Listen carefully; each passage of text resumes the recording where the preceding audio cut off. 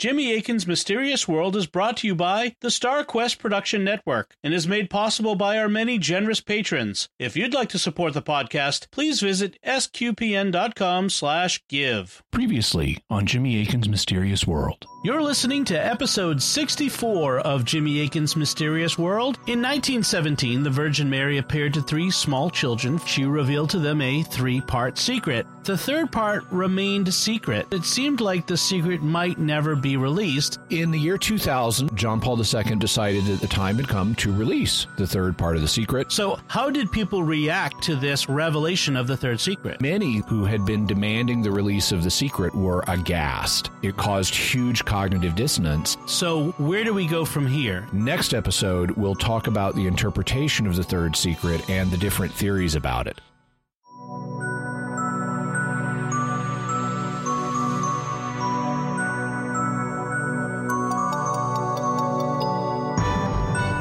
You're listening to episode 65 of Jimmy Akin's Mysterious World, where we look at mysteries from the twin perspectives of faith and reason. In this episode, we're talking about the theories about the third secret of Fatima. I'm Dom Bettinelli, and joining me today is Jimmy Akin. Hi, Jimmy. Howdy, Dom. So in 1917, the Virgin Mary appeared to 3 small children from Fatima, Portugal. She revealed to them a 3-part secret. The first 2 parts were soon revealed, but the third part remained secret until the year 2000, when Pope John Paul II revealed it to the world. Many were shocked, as the secret was not what they were expecting. Some even argued that the Vatican had not revealed the secret or the whole secret. Others challenged the Vatican's interpretation of the secret. And these theories are what we'll be talking about today on Jimmy Akin's Mysterious World. So, Jimmy, how do we want to begin the episode today? Well, if you haven't already heard it, go back and listen to Friday's episode 64 for more background on the third secret. And if you want background on the Fatima apparitions as a whole, go back and listen to episode 40. But let's start today's episode by reading the third secret once more. It said, "After the 2 parts, which I have already explained, at the left of Our Lady and a little above, we saw an angel with a flaming sword in his left hand. Flashing, it gave out flames that looked as though they would set the world on fire, but they died out in contact with the splendor that Our Lady radiated towards him from her right hand. Pointing to the earth with his right hand, the angel cried out in a loud voice, 'Penance, penance, penance.' And we saw in an immense light that is God, something similar to how people appear in a mirror when they pass in front of it. A bishop dressed in white. We had the impression that it was the Holy Father. Other bishops, priests, men and women religious going up a steep mountain, at the top of which there was a big cross of rough-hewn trunks as of a cork tree with the bark.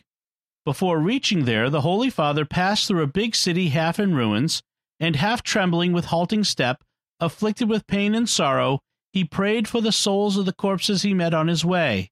Having reached the top of the mountain, on his knees at the foot of the big cross, he was killed by a group of soldiers who fired bullets and arrows at him, and in the same way there died one after another the other bishops, priests, men and women religious, and various lay people of different ranks and positions.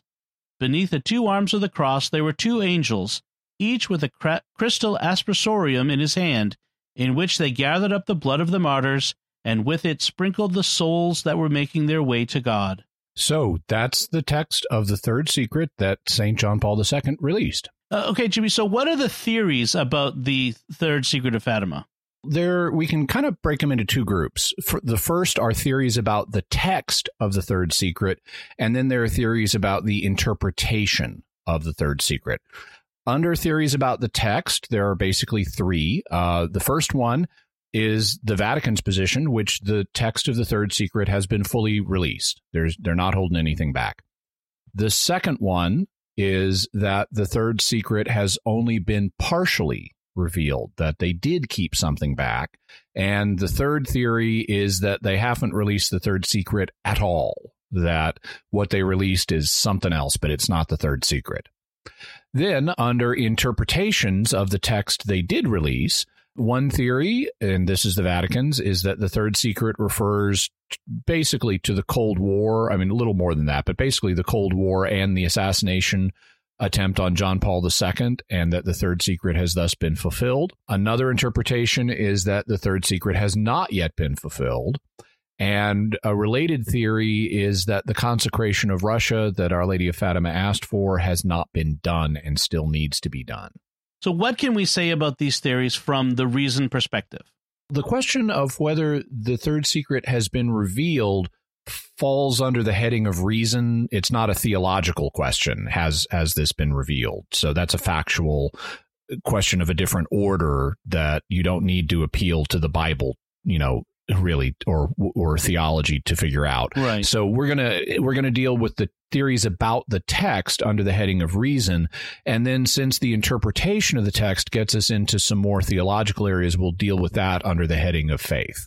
What arguments do people use to argue that the third secret has not been revealed or that it has only been partially revealed? There are claims that the third secret was written on a single sheet of paper, but the photostats published by the Vatican indicate the third secret was written on 4 sheets of paper. So if that's true, it would suggest either that the third secret hasn't been revealed at all, or that if it was released, it was supplemented by additional material, because you got those extra 3 pages.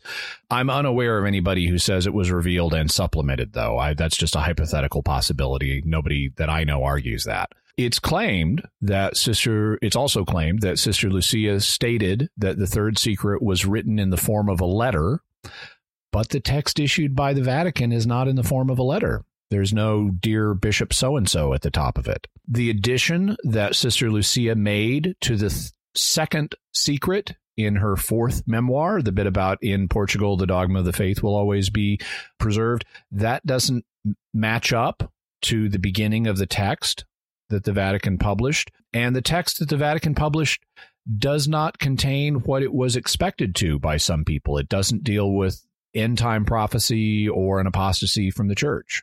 All right, let's look at these arguments. What are we to make of the single sheet of paper argument?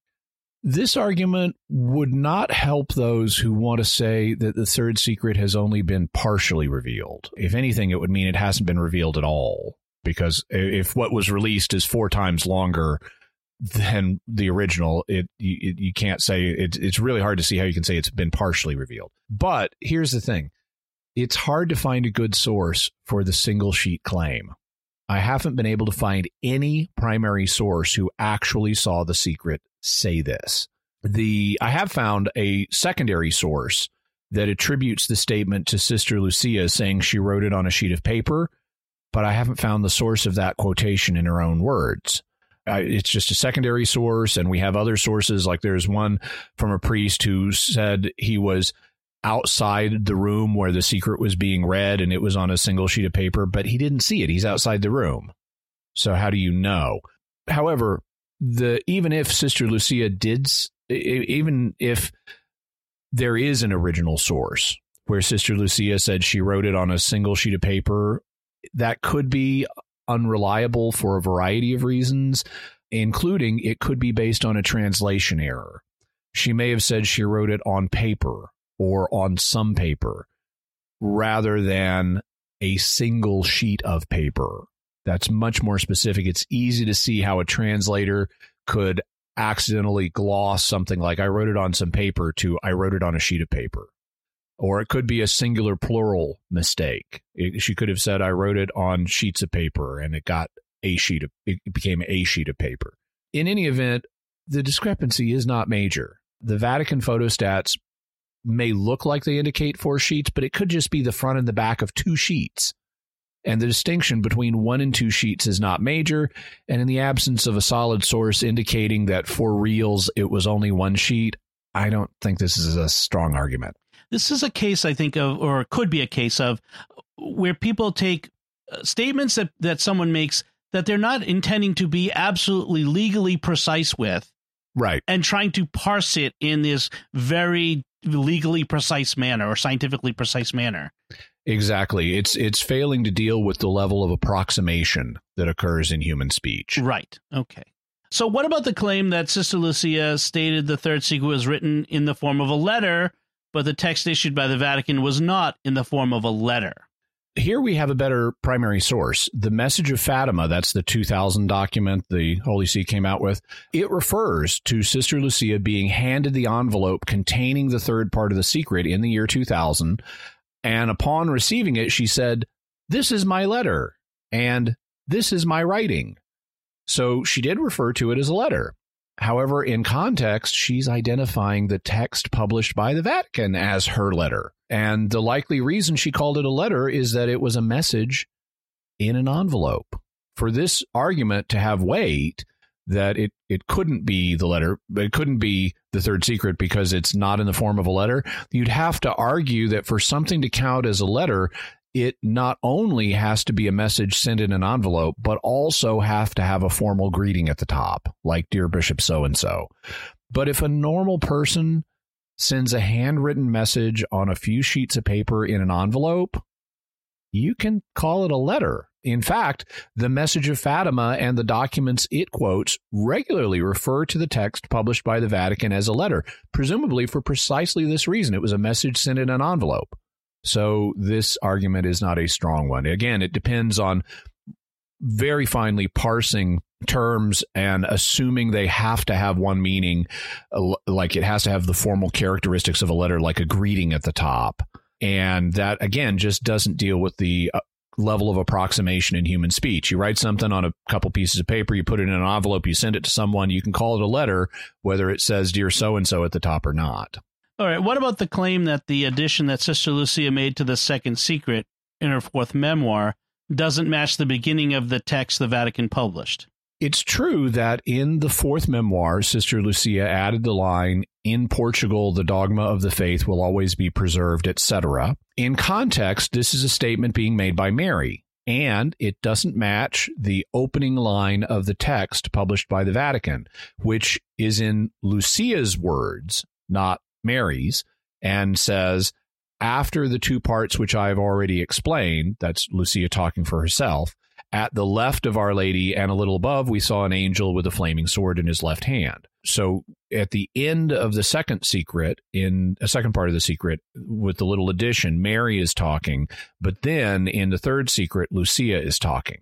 But for this argument to work, you have to assume that the 1941 addition to the secret was meant to be part of the third secret.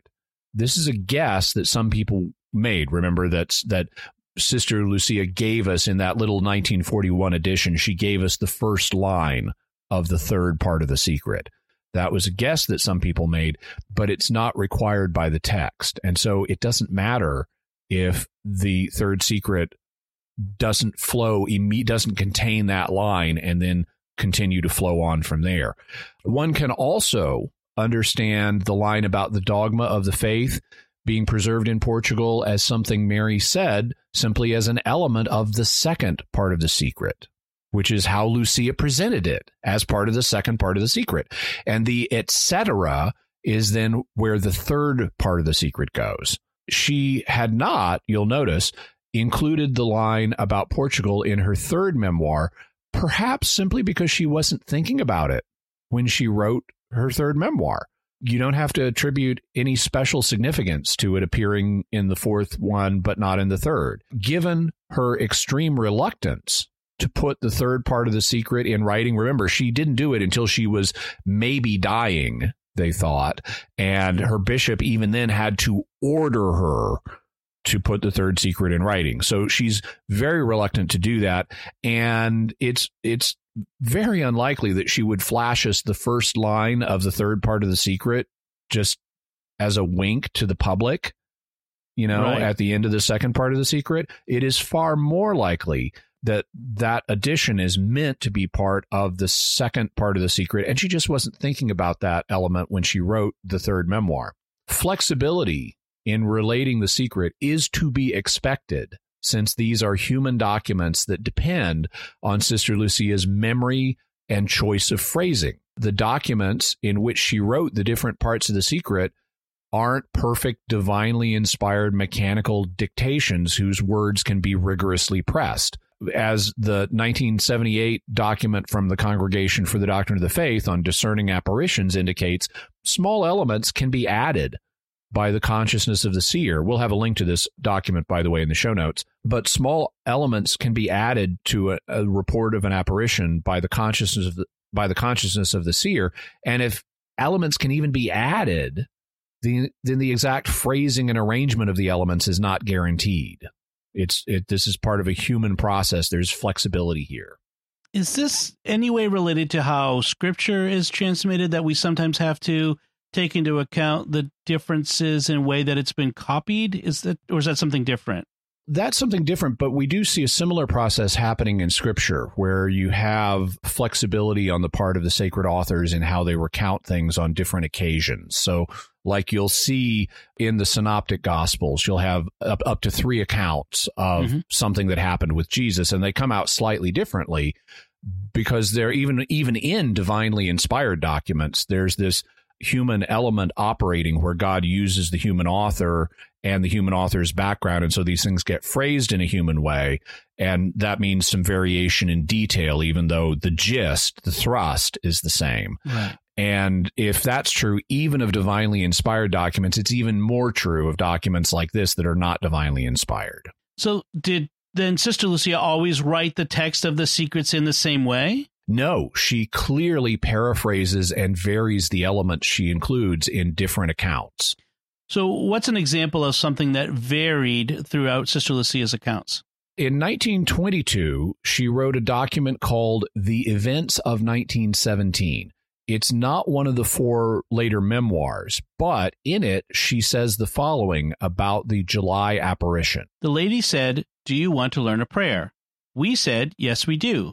The lady said, "It is the following: O my Jesus, forgive us, free us from the fires of hell, and take all poor souls to heaven, especially those who are in most need of it." Then she confided some few words to us, saying, "Tell this to no one. You may only tell it to Francisco." Yeah, I love that. Then she confided some few words to us. That's all 3 parts of the secret right there. But you'll notice what she does say here. When Lucia says, then she confided a few words to us. So that's the 3rd secret, or all 3 parts. But notice the words that Lucia attributes to Mary. Tell this to no one. You may only tell it to Francisco. So when did she recount this differently? In the 3rd memoir, when she revealed the first 2 parts of the secret, she doesn't repeat, tell this to no one, you may only tell it to Francisco. She omits that. That element is not there. Then, in the 4th memoir, she has a passage at the end of the 2nd part of the secret that wasn't there at all in the 3rd memoir, and the mention of Francisco is back. This time, the added passage reads, "In Portugal, the dogma of the faith will always be preserved, etc. ellipsis. Do not tell this to anybody. Francisco, yes, you may tell him.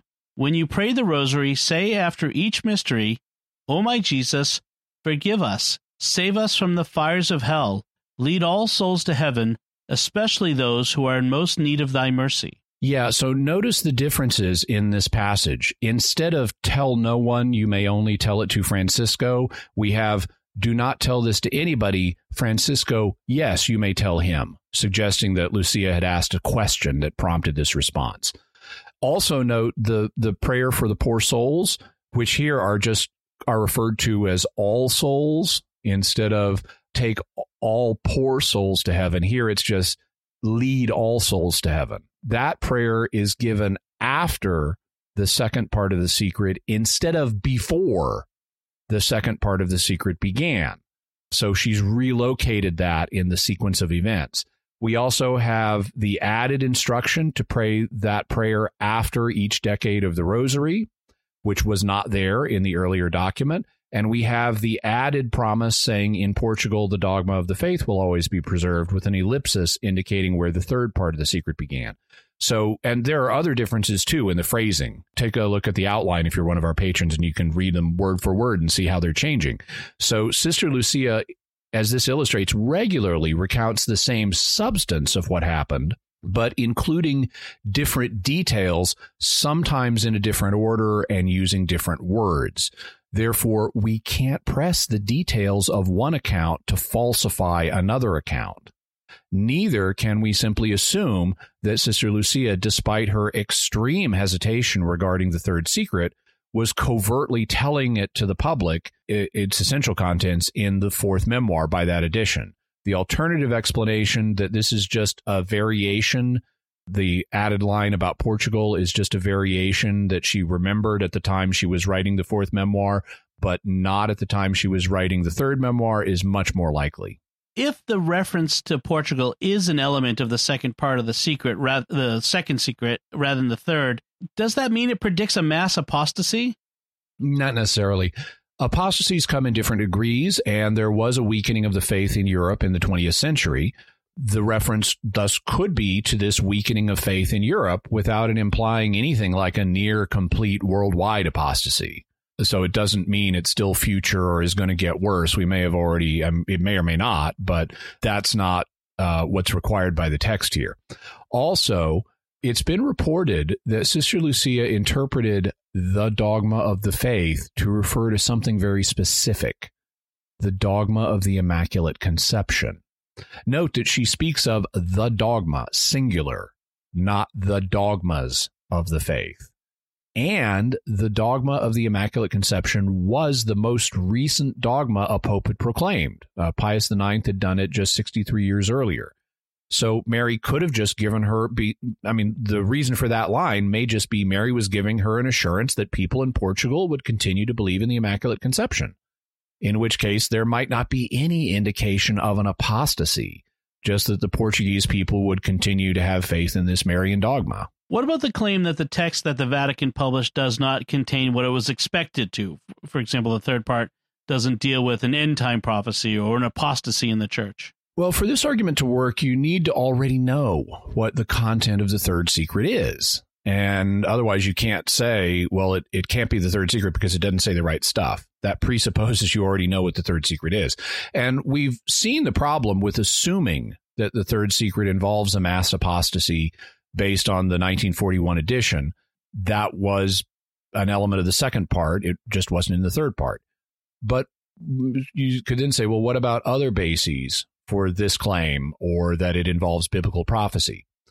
Those who argue for this position sometimes cite statements reported in the press by John Paul II or Joseph Ratzinger or even Sister Lucia, because over the course of time, they were asked about the third secret a lot before it was announced, and they would need to say something. And so typically they would reply in a kind of elliptical, cryptic way, that because they were trying not to give it away, because the Pope had not decided to reveal it. So they're trying to say something, but not reveal actually what it said.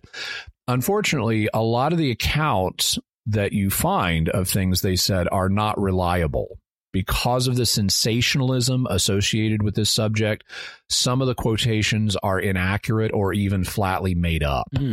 And those that are accurate, like I said, they're elliptical. The speakers are trying to avoid revealing the secret.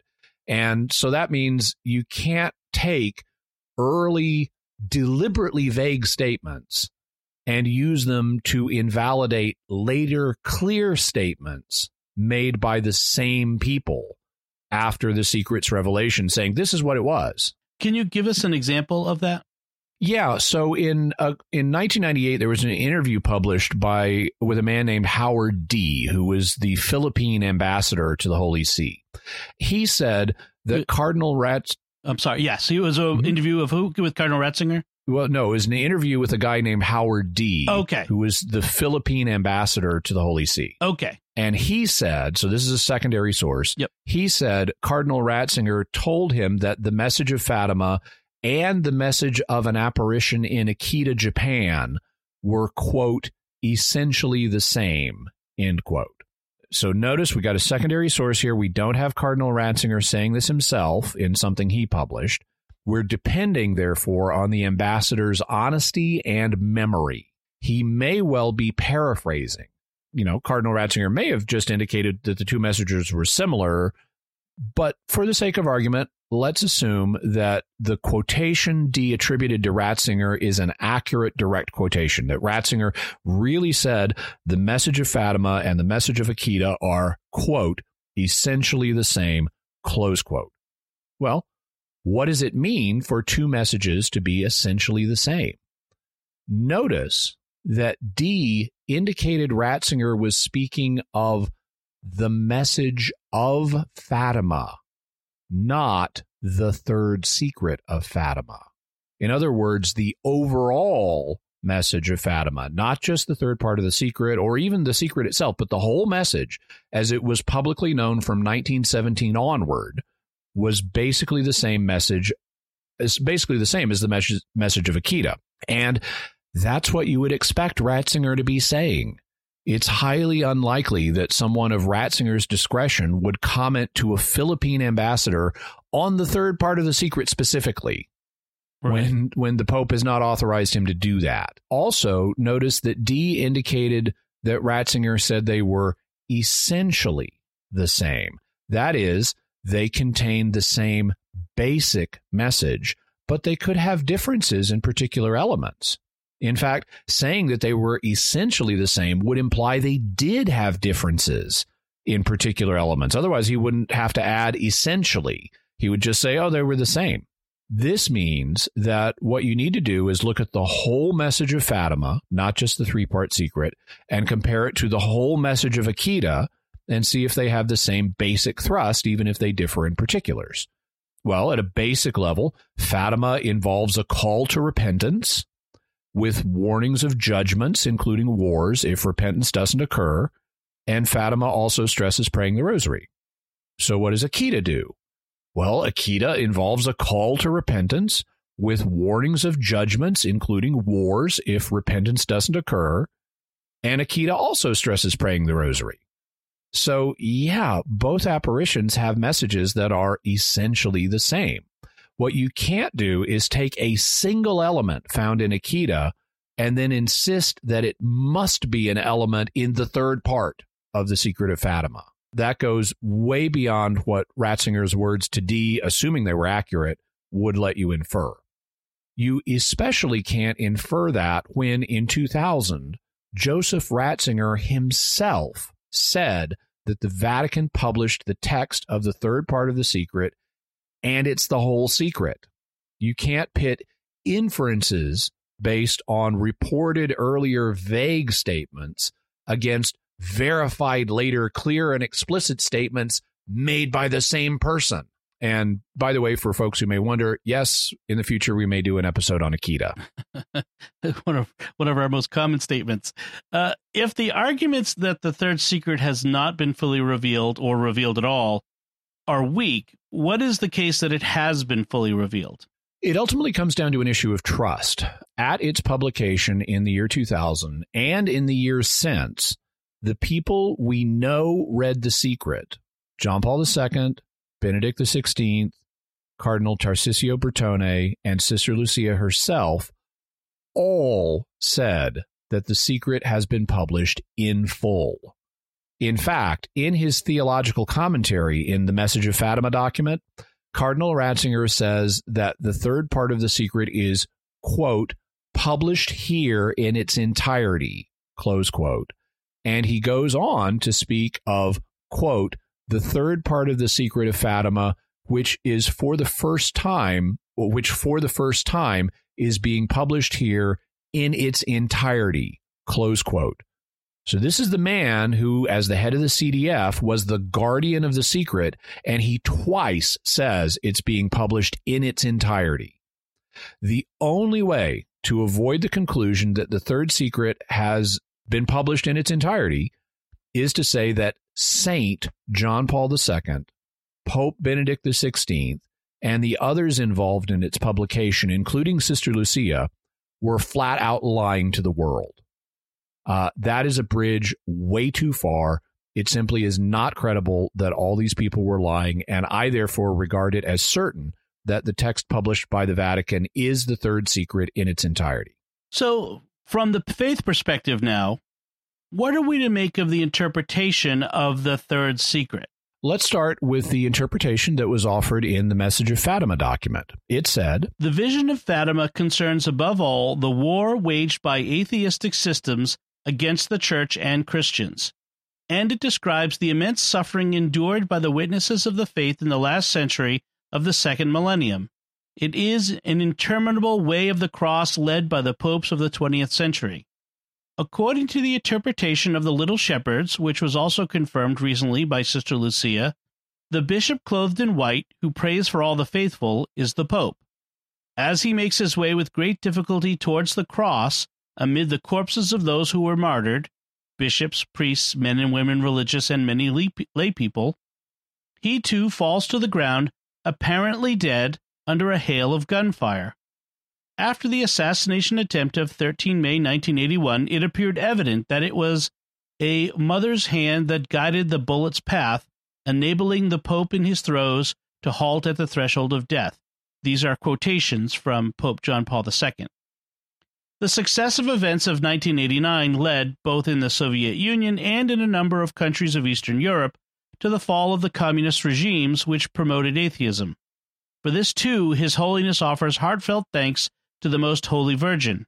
In other parts of the world, however, attacks against the Church and against Christians, with the burden of suffering they bring, tragically continue.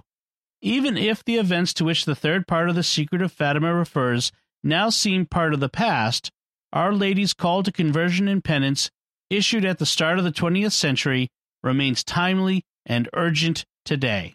So, in brief, this interpretation holds that the third secret refers to the struggle between atheistic communism and the church over the course of the 20th century. It deals with the struggle of 20th century popes and others in the church with this system and the persecutions that they experienced. And in particular, it was fulfilled in a special way with the assassination attempt made on John Paul II on May 13th, 1981, the 64th anniversary of Our Lady of Fatima's first appearance.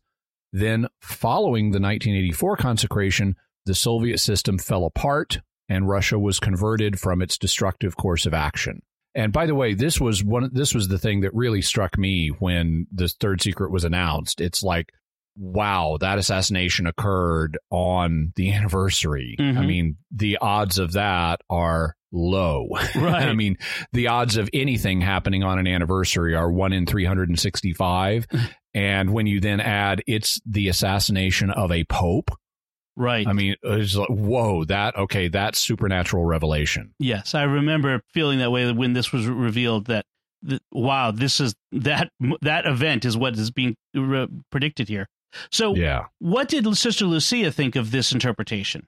In his theological commentary in the Message of Fatima, Cardinal Ratzinger noted, as is clear from the documentation presented here, the interpretation offered by Cardinal Sodano in his statement of 13 May was first put personally to Sister Lucia.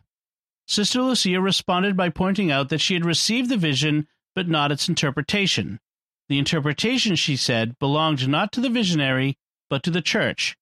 After reading the text, however, she said that this interpretation corresponded to what she had experienced, and that on her part, she thought the interpretation correct.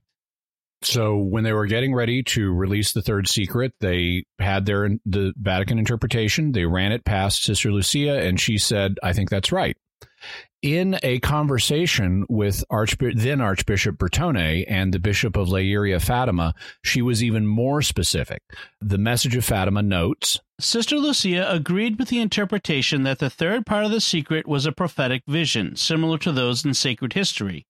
She repeated her conviction that the vision of Fatima concerns above all the struggle of the atheistic communism against the Church and against Christians, and describes the terrible sufferings of the victims of the faith in the 20th century. And this is nothing new for her. The Message of Fatima contains the text of a letter she wrote to John Paul II on May 12th, 1982. So this is the day before he came to pray at Fatima on the 1-year anniversary of the assassination attempt. And it's also the day that former priest stabbed him. So this is the stabbing day. And she wrote a letter to him on that day in which she said, the third part of the secret refers to Our Lady's words, quote, if not, Russia will spread her errors throughout the world, causing wars and persecutions of the Church. The good will be martyred, the Holy Father will have much to suffer, various nations will be annihilated. The third part of the secret, end quote. The third part of the secret is a symbolic revelation referring to this part of the message, conditioned by whether we accept or not what the message itself asks of us. Quote, if my requests are heeded, Russia will be converted, and there will be peace. If not, she will spread her errors throughout the world, etc. End quote. So it turns out, according to Sister Lucia, the third part of the secret does elaborate on something in the second part, but it's not in Portugal, the dogma of the faith will be preserved part. It's the Russia will spread her errors part and cause wars and so forth. So Sister Lucia herself interpreted the secret as referring to the struggle between Russia and the church, with the promise that if her request of a consecration was heeded, Russia would be converted from spreading war and there would be a time of peace. Well, let's go through some objections people might make to this interpretation. What about the fact that the vision shows a group of soldiers using guns and arrows, but it was a lone gunman who wasn't a soldier that shot John Paul II? Remember that the vision isn't trying to depict a single incident. It's compressing the events of an entire century of struggle down to one image. Therefore, we shouldn't imagine the vision as requiring a single incident in which a group of soldiers kills a bunch of people that happens to include the Pope. It's a symbol of all of the communist martyrdoms of Christians in the 20th century, including the attempted assassination of John Paul II. Well, what about the fact that the soldiers in the vision would presumably be from Russia or other communist countries, but the would-be papal assassin, Mehmet Ali Acha, was a Turkish man? Acha was an assassin for hire. The question is who was paying him at the moment. It is widely believed, including at the Vatican, that he was in the pay of communist authorities who wanted the Pope shot because of his support of the Polish Solidarity movement, which was destabilizing the communist hold on Eastern Europe and that later played a role in the fall of the Soviet system. Acha has at various times admitted to being in the pay of communists, although he has also repeatedly changed his story, making him unreliable. And in the future, we will likely do an episode on Acha and the assassination attempt. However, in view of the fact that the assassination attempt occurred on the anniversary of Our Lady's first appearance, I consider it highly probable that Acha was a communist agent. What about the fact that the bishop in the vision is killed, but John Paul II didn't die? Well, first, remember that this document isn't a divinely inspired scripture telling us that the bishop in the vision had to die. It's a document describing what the children saw in a vision. They saw the Pope shot and fall over, and they inferred that he was killed by this. But that interpretation could easily be one of the small elements added by the consciousness of the seer. Mary showed them, here's the Pope being shot and falling over, and they assumed he died. Right. Second, remember that the major purpose of the Fatima apparition is to encourage repentance. Sister Lucia repeatedly indicated that events could be changed and would go different ways depending on how people responded. In 1917, she said if people repented after World War I, World War II could have been avoided. In 1943, she said that because of the consecration Pius XII had attempted the year before, World War II would end sooner than it otherwise would have. And also, because that consecration in 1942 was incomplete, she said the conversion of Russia was going to be put off until later, meaning if a complete consecration had been done in 1942, Russia would have been converted back then in the 1940s. So she's indicated always in motion the future is. and so consequently, things can go different ways.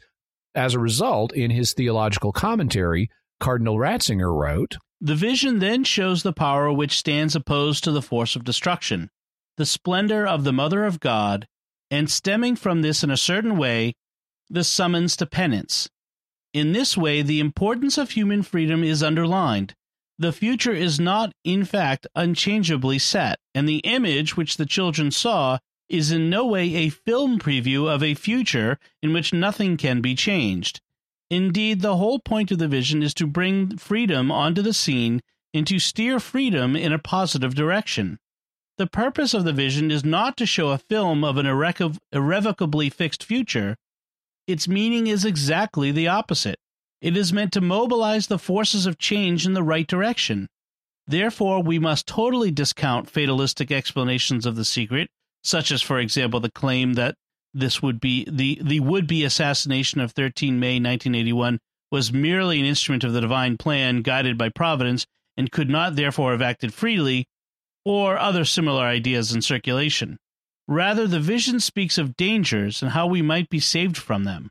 He went on to write that here a mother's hand had deflected the fateful bullet only shows once more that there is no immutable destiny, that faith and prayer are forces which can influence history, and that in the end, prayer is more powerful than bullets and faith more powerful than armies. Thus, John Paul II himself regarded Mary as having intervened to keep him from dying. That's why we have the famous quote from him that it was a mother's hand that guided the bullet's path, and in his throes, the Pope halted at the threshold of death. This interpretation was endorsed by Sister Lucia. In the Message of Fatima, it records that in her 2000 conversation with Archbishop Bertone, quote, Sister Lucia was in full agreement with the Pope's claim that it was a mother's hand that guided the bullet's path, and in his throes, the Pope halted at the threshold of death, close quote. So she agreed that the death that she saw in her vision of the third secret was averted by Mary's action in 1981. So, and Cardinal Ratzinger is basically saying that there are no fixed points in time. At least not these. I don't know that he says no, but none at all, but not in this case. Yes, Doctor Who fans will understand. So yeah. What about the idea that the vision can't have... So time can be rewritten. Yeah, right. So what about this idea that the vision can't have been fulfilled because Russia hasn't been properly consecrated by the Pope and the bishops? One claim used to argue for this objection is that John Paul II didn't explicitly mention Russia in the 1984 consecration. Instead, he referred to the peoples whose consecration and entrustment by us you are awaiting. So that clearly implies Russia. Also, in 1992 and 1993, Sister Lucia gave a pair of interviews in which she stated, "The Virgin never said that the Holy Father had to say the word Russia. She said, quote, he will consecrate Russia to me, which will convert, and there will be peace, end quote.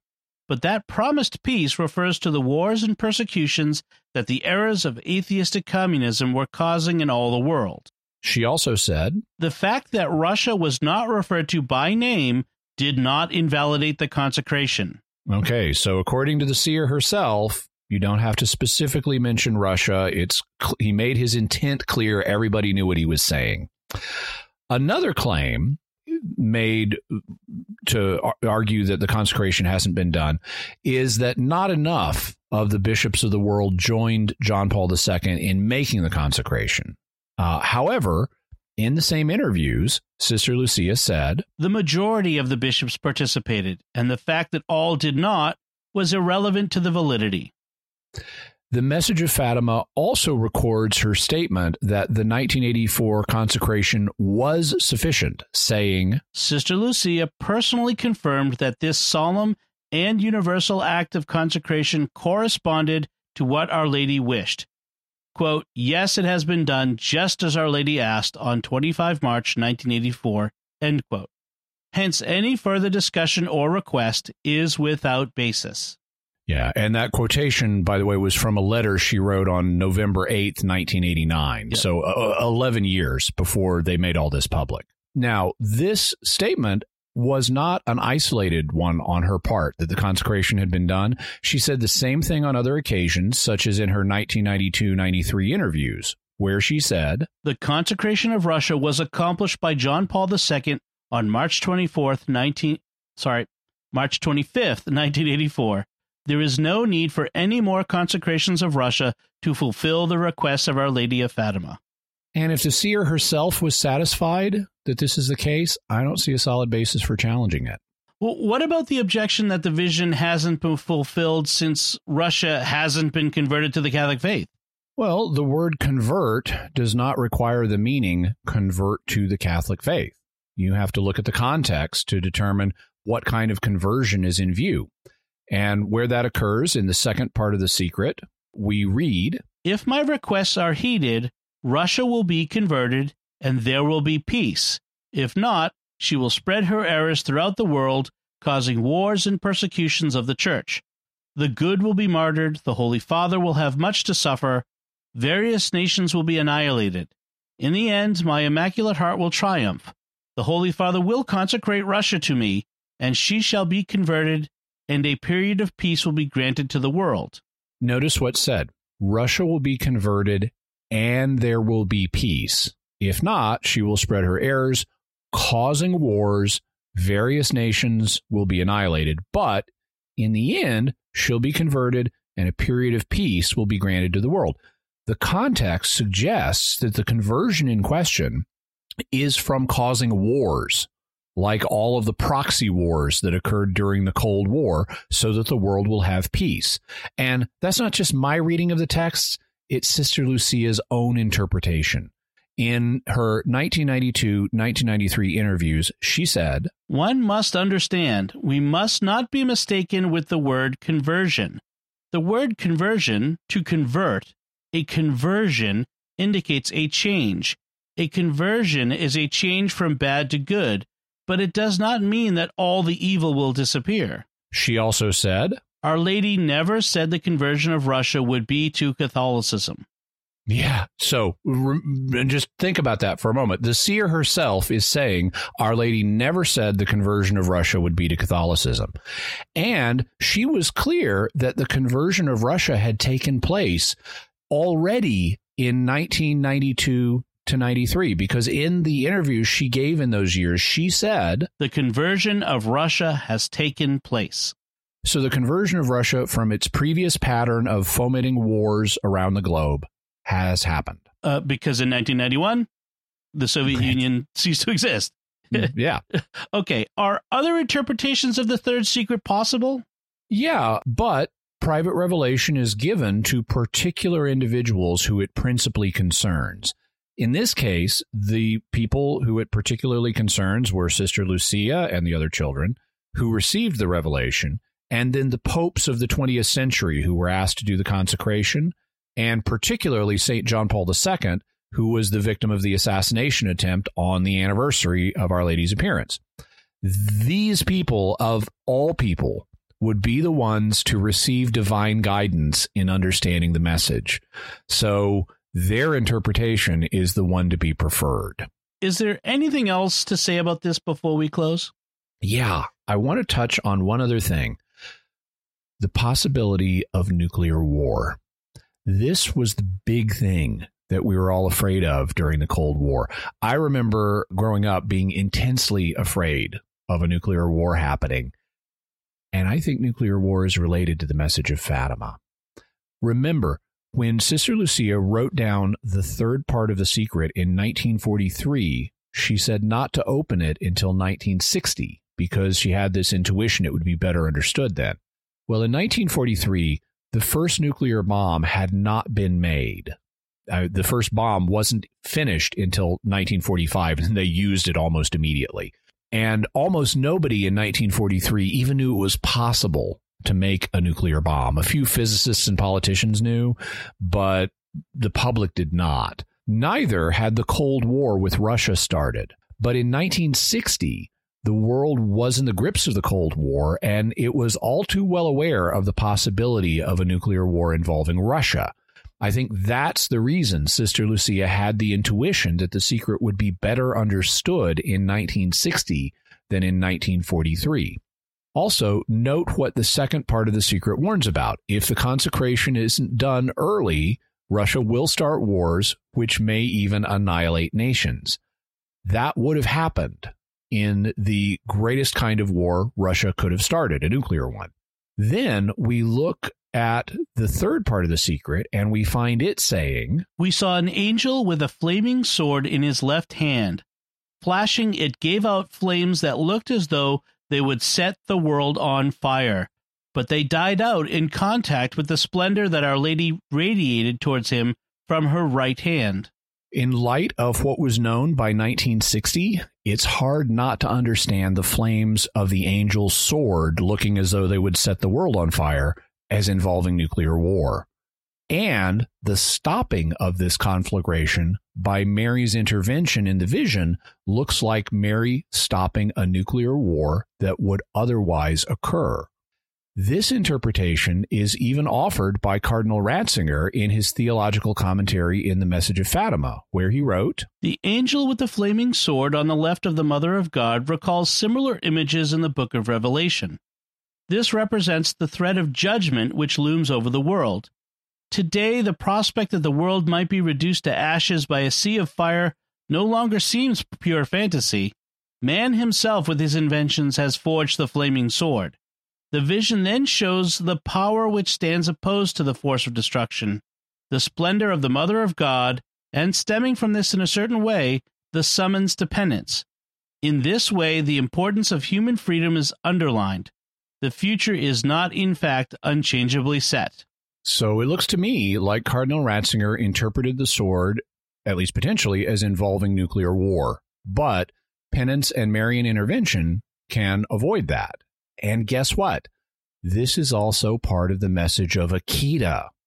On October 13th, there's that date, on October 13th, 1973, the 56th anniversary of the last appearance of Our Lady of Fatima to the children, Sister Agnes Sasagawa of Akita was told by the Virgin Mary, "If men do not repent and better themselves, the Father will inflict a terrible punishment on all humanity.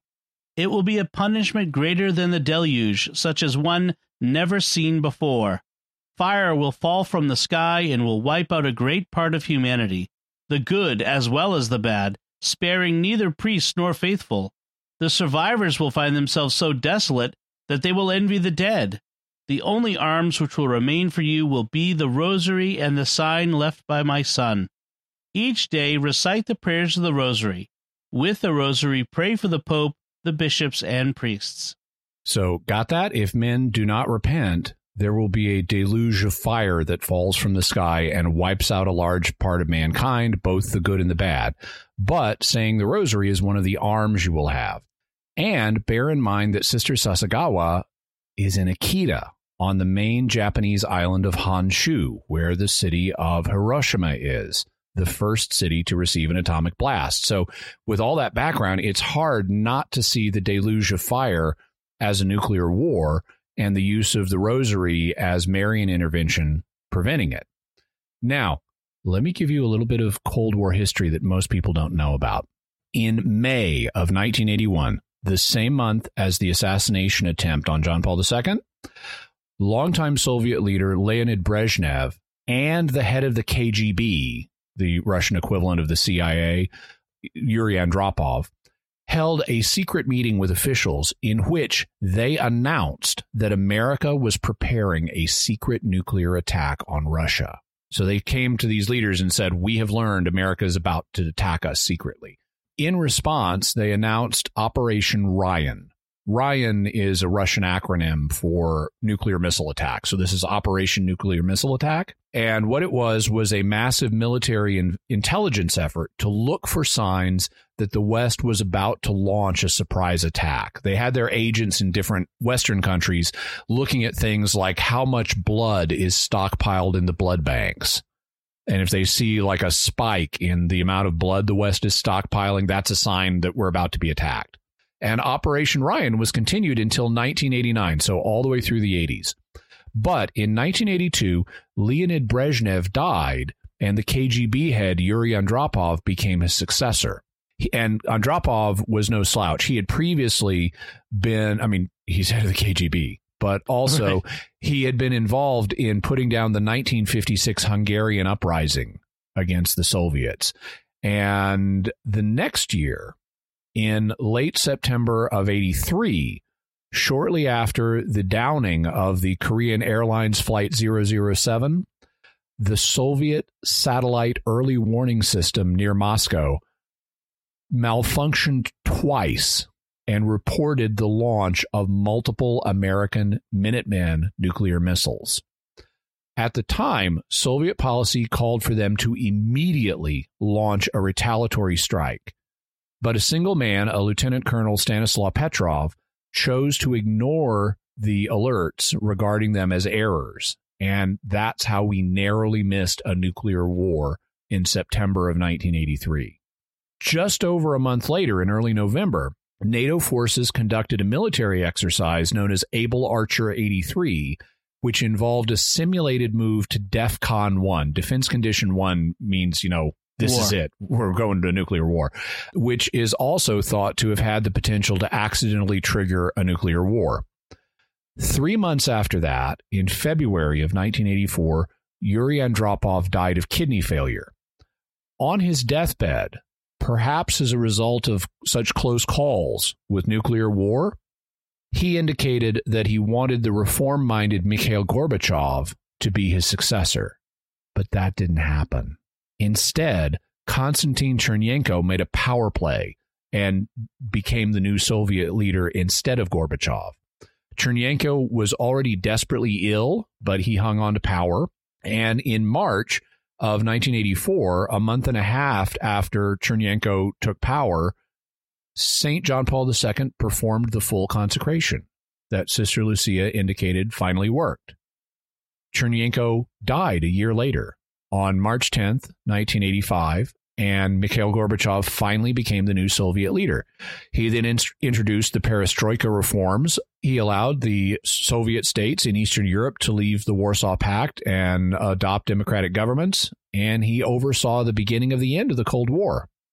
Given all the contingencies in this series of dramatic events, though, it's very easy to see how things could have gone differently.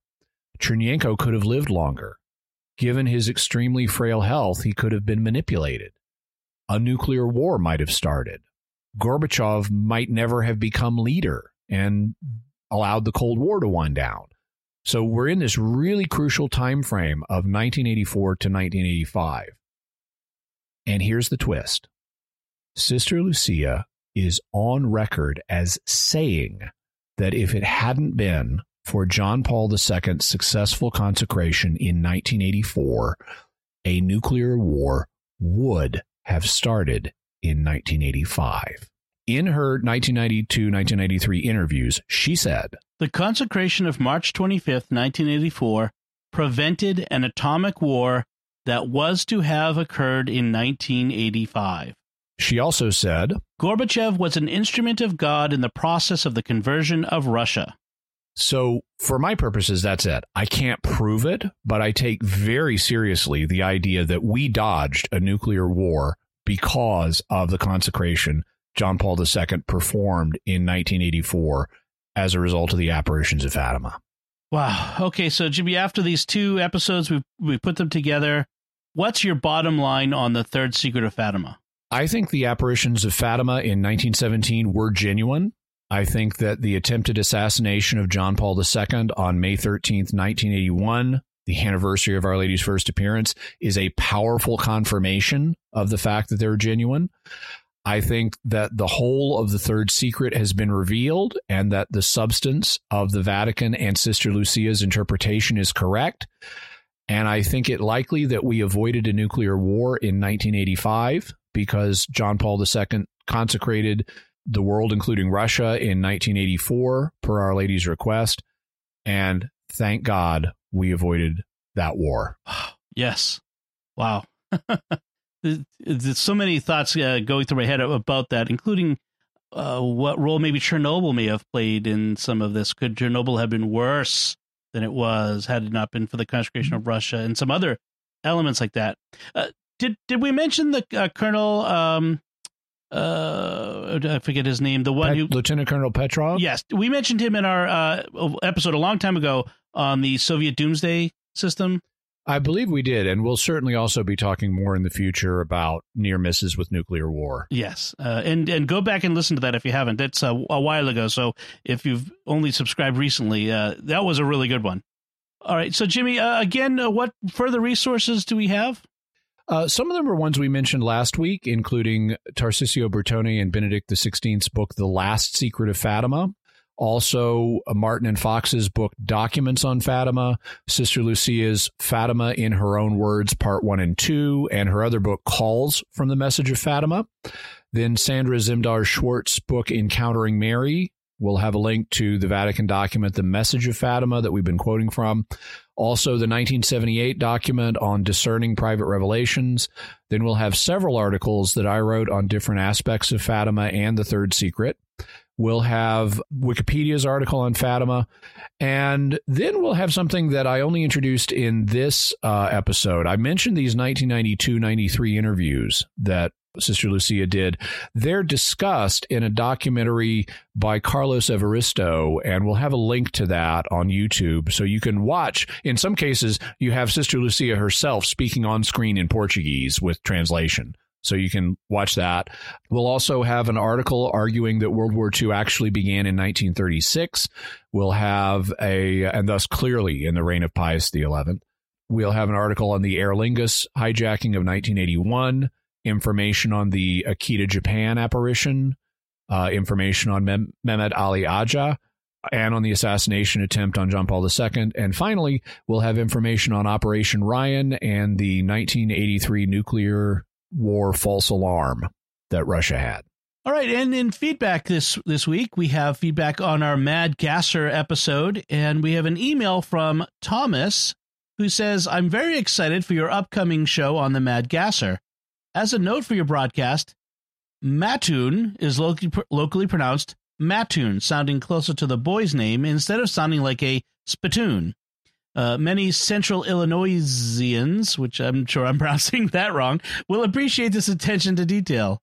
As a side, Mattoon is also home of Burger King, though not the one you're thinking of. This local burger joint won a case involving the chain, meaning the Whopper will never be sold there. Yeah, so Thomas sent his email before the show dropped, but after we recorded it. We record these well in advance, and so that way we can have a buffer so that we never get delayed and the listener doesn't have to wait for an episode. So we record significantly in advance. And we had already recorded the episode on the Mad Gasser, so we couldn't incorporate the Mattoon pronunciation. But we did mention the Burger King that's not affiliated with the national Burger King and celebrated it as a triumph for the little guy. So we did get that in. Yes, excellent. And then we have a couple comments from YouTube. Mark Ellis writes, lived in Central Illinois for 20 years and don't remember hearing about this. Thanks for the information. And then Josh Hunk writes, I worked as a paramedic in Mattoon for 5 years and never heard this story. Yeah, so it's interesting what people do or don't know about where they live. There's a lot of mysteries all around us, and I know that's certainly true for me. I'm always discovering new things about the place and places I've lived. Yeah, and I recently discovered that I live on the edge of the Bermuda Triangle of southeastern Massachusetts, which will be a future show, I hope. Yeah. So, yeah, it's amazing to learn these things. And that's one of the things I love about our show is that it's things you've heard of and things you haven't heard of. And that's always fun. So Jake writes on Facebook, I listen to these while I'm in between venues on tour playing guitar. This weekend, we went from Nashville to Wisconsin and passed by the sign for a Mattoon. I'm going to say that wrong every time. As I was listening to the podcast, that was wild. Thanks for producing great content. I've listened to them all and haven't found a bad show yet. Thanks, Jake. And it is indeed synchronicitous that you were listening to the podcast about Mattoon just as you passed the sign for it. We should have some Twilight Zone music to play there or something. Maybe I'll edit that in. James writes on Patreon, you could not have produced a more fitting episode for a chemical, biological, radiological, and nuclear defense officer. Thanks, James. And also thank you for your patronage. And you must have a unique perspective on this as it involved a gas attack or series of gas attacks. Yes, I can imagine that would be, you would have some interesting perspective on that. And then Adam Hovey writes on YouTube, my honest belief is that it's a mix of both mass hysteria and a real person. I think that there was really someone doing something, but then it got out of hand because everyone thought it was happening to them too. I could be wrong, but I feel like a lot of things don't add up by just saying it was simply mass hysteria. And thank you, Dom, for saying my last name right. That is so uncommon. And thank you, Adam. I agree. I think it was both mass hysteria and a real person in all likelihood. And I also appreciate it when people get my last name right. You wouldn't believe what I hear when people try to pronounce Aiken or try to spell it based on hearing it. It's only 4 letters. Of course, as someone named Domenico Bettinelli, I find that whole process to be very important as well. So I'm glad I got it right, Adam. Yeah. Excellent. So, Jimmy, what do we have for mysterious headlines?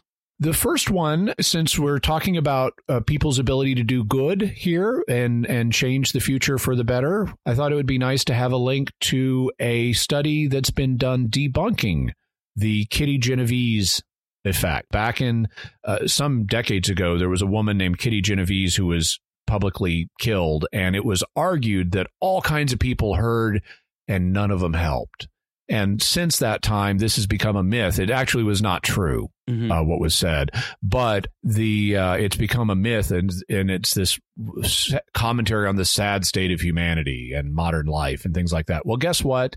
Video studies of actual dangerous incidents where someone is attacked without provocation show that more than 90% of the time, bystanders will try to help. So that's really heartening. Also, since Sister Lucia mentioned the unusual display of lights in the night sky that presaged World War II, have a link to a new study that's been done. We've actually mentioned this phenomenon before. It's called Steve. It's kind of like the Aurora Borealis, but not really. And there's been a question of what Steve actually is. It looks different. It's like purple and green and stuff, and it behaves differently. Well, a new study suggests that Aurora-like phenomena Steve is actually a unique phenomenon that is not a typical Aurora. Interesting. Steve's an acronym, right? I think. Yes. Yeah. Okay.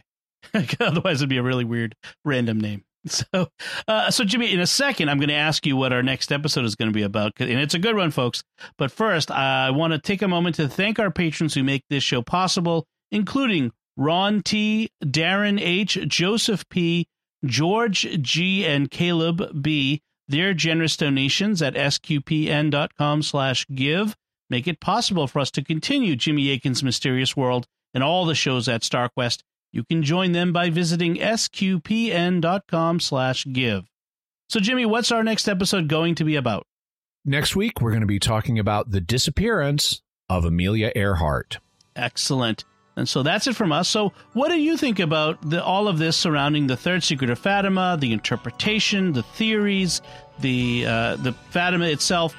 Let us know by visiting sqpn.com. or the Jimmy Akin's Mysterious World Facebook page. You can also send us an email to mysterious@sqpn.com or send a tweet to @MYS_world with the hashtag of mysterious feedback.